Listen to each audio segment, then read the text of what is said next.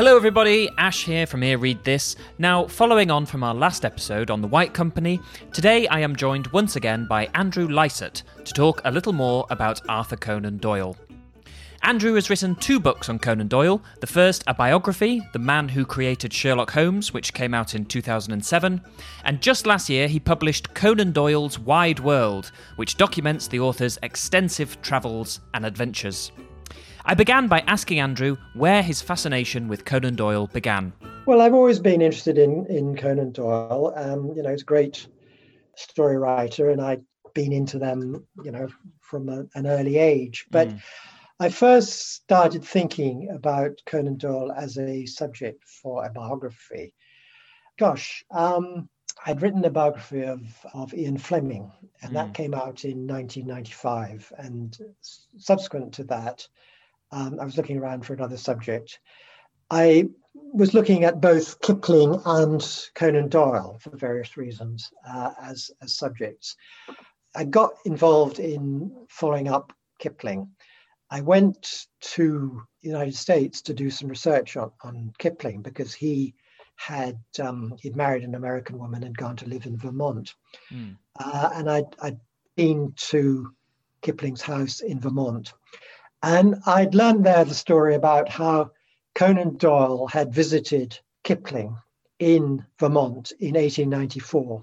And these 2 English writers had sort of spent Thanksgiving together. And not only that, but Conan Doyle was on a tour of the United States at the time, sort of cashing in on his fame as the writer of the Sherlock Holmes stories. Kipling was living there, as well as sort of celebrating Thanksgiving. And I mean, Conan Doyle was only there a day or so. They played a game of golf on the sort of rolling hills around Kipling's house, just outside Brattleboro in Vermont. And I was intrigued by this, that these 2 authors should get together and play a game of golf. And, I sort of made my mind up that after Kipling, which I was then committed to, I would write about Conan Doyle. Wrote at that time to the Conan Doyle estate and sort of started the ball rolling about possibly writing. And I got the impression that it wasn't quite the right time. But luckily, I suppose you could say, I'd done my Kipling book, and then I'd done a book on Dylan Thomas, which came out in 2003. And then I noticed that there was this sale at Christie's the following year of the complete archive of the Conan Doyle family, basically. Well, Conan Doyle in particular, and his family as well. And this included a lot of material about not just Conan Doyle personally, but the way that he wrote. They had diaries about his time in Southsea, his involvement with spiritualism, etc., which was fascinating material. And I approached the estate again at that time and was delighted that, they were responsive to my request. It wasn't an official biography or anything like that, but they were basically encouraging. And, so then I was able to continue on my research into Conan Doyle. And, that took me to different places. There are Conan Doyle archives in different parts of the world. Took me to Switzerland, for example, inevitably to the United States, where a lot of material was acquired by collectors, basically, in the United States. And I'm talking about Conan Doyle material there. Does having written a biography of Kipling and Conan Doyle mean you've written that particular game of golf from 2 different perspectives?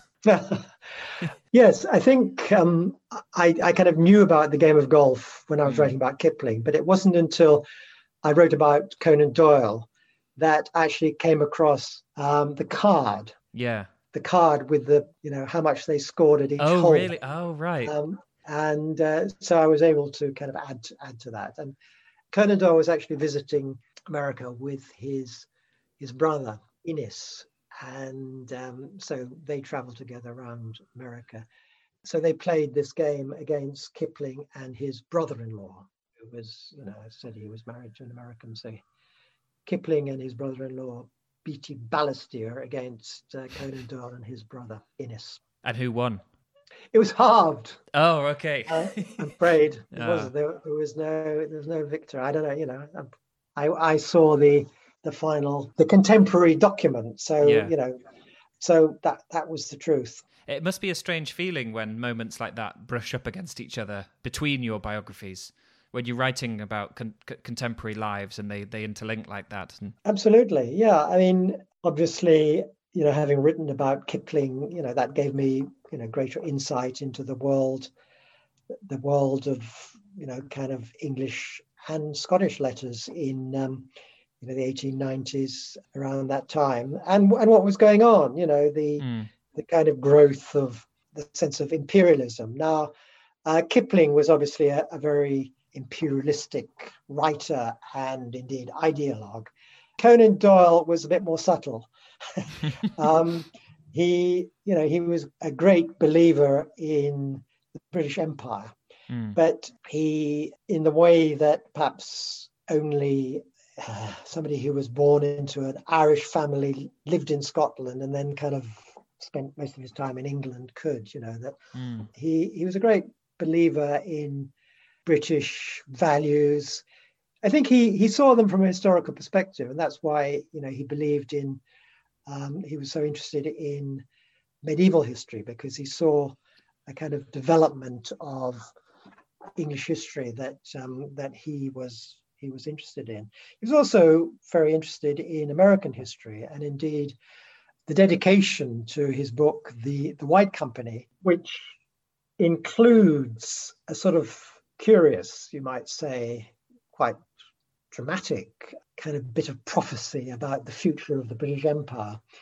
But it has a foreword which says, in Conan Doyle's words, and this is at the start of The White Company, "To the hope of the future, the reunion of the English-speaking races, this little chronicle of our common ancestry is described." And that was a theme throughout Conan Doyle's career, actually, that he was a great believer in coming together of the British and the American peoples. Kipling was a little bit more equivocal about that. I mean, he went to live in the United States, and he was married to an American, but he saw sort of differences between Britain and the United States that he thought were kind of not exactly irreconcilable, but which he saw him to see the future of the world somewhat differently. Yeah. British history somewhat differently from the American history. I'm glad you bring that inscription up because it is so curious and it's so kind of grand a way to open a historical novel. It's curious in a way because, I mean, Americans don't come into it, but it was very much intrinsic to Conan Doyle's sort of view of the world that would now be considered. I don't think he was racist, but the way that he had that sort of belief in Anglo-American values and stuff like that. I mean, he really did believe that this was something that was good for the world, and as did Kipling. And I suppose Conan Doyle did go. I mean, he was willing to join up to fight in the Boer War. By then he was 40, and he was considered too old to fight. But he was that kind of guy, and that's one of the kind of interesting things about Conan Doyle. I mean, he was a man of great enthusiasms. Well, I was gonna ask like how he compares. I mean, I can't imagine writing a biography of someone who has pretty local interests and leads a pretty parochial life. But it strikes me thinking of attempting or beginning a biography on Conan Doyle that there's almost tens and tens of lives to go at. How does sort of just the workload compare to the other subjects you've written about? There's a lot of work, but you don't really think about that when you start out. You kind of, you want to find out about this person, and I suppose I didn't really know that much about Conan Doyle as a kind of character when I started out writing about him. And I think that's, I mean, I like to say, whether it's actually true or not, I don't know, but I find the fact that I was involved in a voyage of sort of personal discovery of this character, Conan Doyle, and his whole world, brings a certain kind of excitement to the writing, et cetera, which, I mean, I hope that that's what comes across, because basically I was excited about what I was finding out, and what I find out about the extent of Conan Doyle's writing and personality. I mean, he wasn't, he started out as a scientist, a doctor, and he kind of became so much more. He became a world famous writer, but he also was a great traveler, and he was also someone who thought quite deeply about the world and about people's position in it. So I mentioned that he'd been brought up a Roman Catholic, that he'd be sort of left out on one side.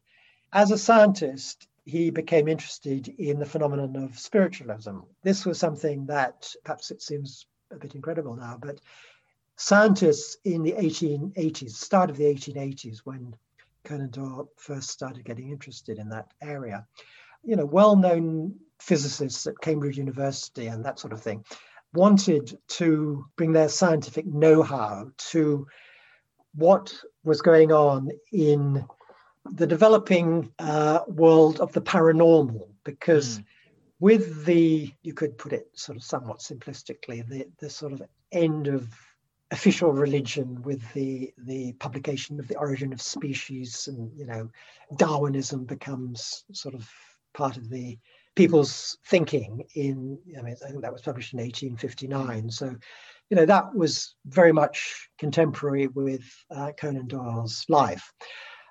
He studied as a scientist in Edinburgh, and he participated in this enthusiasm for finding out about the sort of possible scientific things that were going on with the kind of great outpouring of paranormal activity that came in the mid to late 19th century, where you get sort of levitations and seances, et cetera.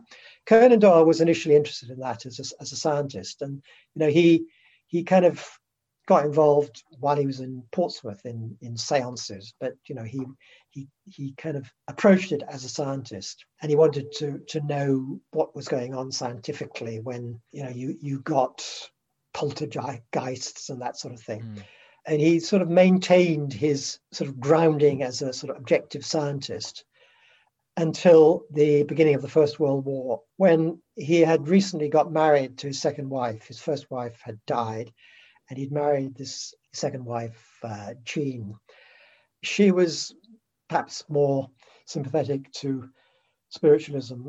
And the upshot of it was that when various of both Conan Doyle and his wife Jean's family were killed in the First World War, they started getting more involved in spiritualism. One of Jean Conan Doyle, formerly Jean Lecky's great friends, was a sort of medium, and they had her over to stay with them. By that time, Conan Doyle had moved to the place where he had his last house called Windlesham in Crowborough in Sussex. So there he got involved quite dramatically in spiritualism, of which there was a great sort of growth in those years of the First World War, when people were trying to get in touch with the spirits of their loved ones who had been taken from them in battles on the Western Front, and there'd been no opportunity to kind of mourn them. And did that coincide with a rise of clairvoyance and people claiming to contact your relatives and that kind of thing? That's right, yeah. And by that time, and I suppose what I was working around to, was that Conan Doyle had left behind his scientific objectivity about, trying to discover the scientific basis for the paranormal, for extrasensory perception, etc., etc. He'd become a believer in spiritualism. He'd become a believer that you could make contact with the spirit of the departed. And, he made a living, but that's not quite right. But, it became the central part of his life for the last sort of 15 years of his life. He went on he gave very well received, very massively frequented, massively received lectures, lecture tours. He went to the United States, he went to Australia, he went to South Africa, he went to Scandinavia. He became a sort of official kind of ambassador for international spiritualism, if you like. I was going to ask you about what appears to be the big paradox of his life, the rational student doctor from Edinburgh who writes Sherlock Holmes, and the man you've just described in the last 15 years of his life. But actually the paradox is quite understandable when you take into account the chain of events, the intellectual interest, then the grief, the subjectivity that comes in later. Well observed. I mean, I absolutely agree with you. Yeah. You've touched on it already, but how did your perceptions of Conan Doyle change as you wrote both the books you have on him? Was there anything that you felt you changed your mind completely on? Well, I got to sort of know and love him more. You know, I mean, I could see his faults. I mean, he could be a bit pompous and so, but there was a sort of great spirit about him, a great, his enthusiasm for history, for example. It was typical of the man that, he threw himself into everything that he did. He threw himself into sport, for example. One of the things that about him that I kind of identified with was his love of cricket. Now, I'm a great cricket enthusiast, and Conan Doyle played cricket. He loved cricket. He wrote poem about it. I mean, really, poetry about it. I mean, and he wrote 3 books of poetry actually, which, I mean, they're small books, but they can sort of condensed into one. And one of his poems, which is worth checking out if you have an opportunity, was about the time that he, as a bowler in cricket, dismissed W.G. Grace. And Conan Doyle writes a sort of great enthusiastic poem about this, and his great joy at having got out the great master W.G. Grace, and that sort of enthusiasm. I mean, he tried so many things, and he was a war correspondent. He wrote about going up the Nile. I mean, he wrote a novel called, in the late 1890s, he wouldn't exactly call it a historical novel. It was more a sort of contemporary novel called The Tragedy of the Korosko. And it's about a group of tourists who are kidnapped by some followers of the Mahdi. So Conan Doyle, is following as a journalist the British invasion of Sudan, trying to quash the Mahdi's revolt. And Conan Doyle writes a novel about a group of tourists.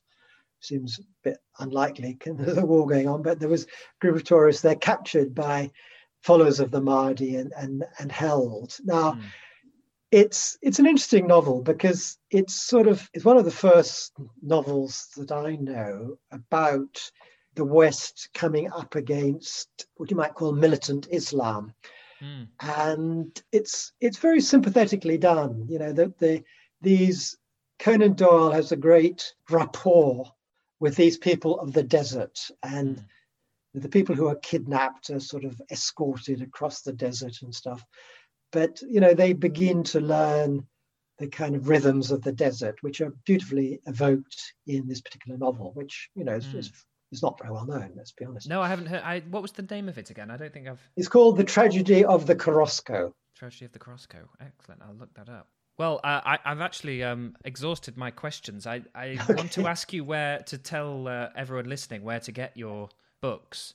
And I also, I usually wrap things up, sorry to put you on the spot, by asking a guest, since we are a book podcast, to recommend something either you've read recently. It can be something connected to today's conversation or anything else that just happens to come to mind.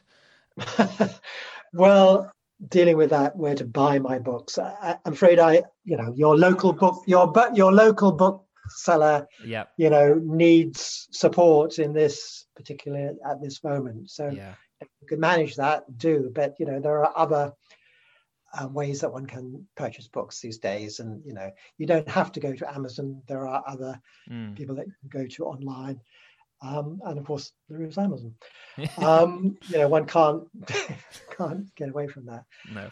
So what book might I recommend? I've done quite a bit of reading during lockdown, and I've been reading thrillers. So for sort of relaxation, I've read the latest Le Carre. I've read a couple of Le Carres. I read a book I recommend by a novelist called Charles Cumming, who writes espionage novels, called Box 88. And I've read quite a few books of non-fiction. Now, I just finished last week, I think it was, a mammoth book, which, whether I'd recommend it to anybody to read. It's something like 800 pages. Only the foolhardy.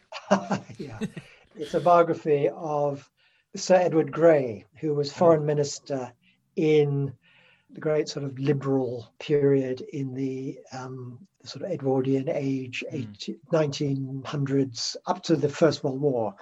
And of course, he was the foreign secretary at the start of the First World War.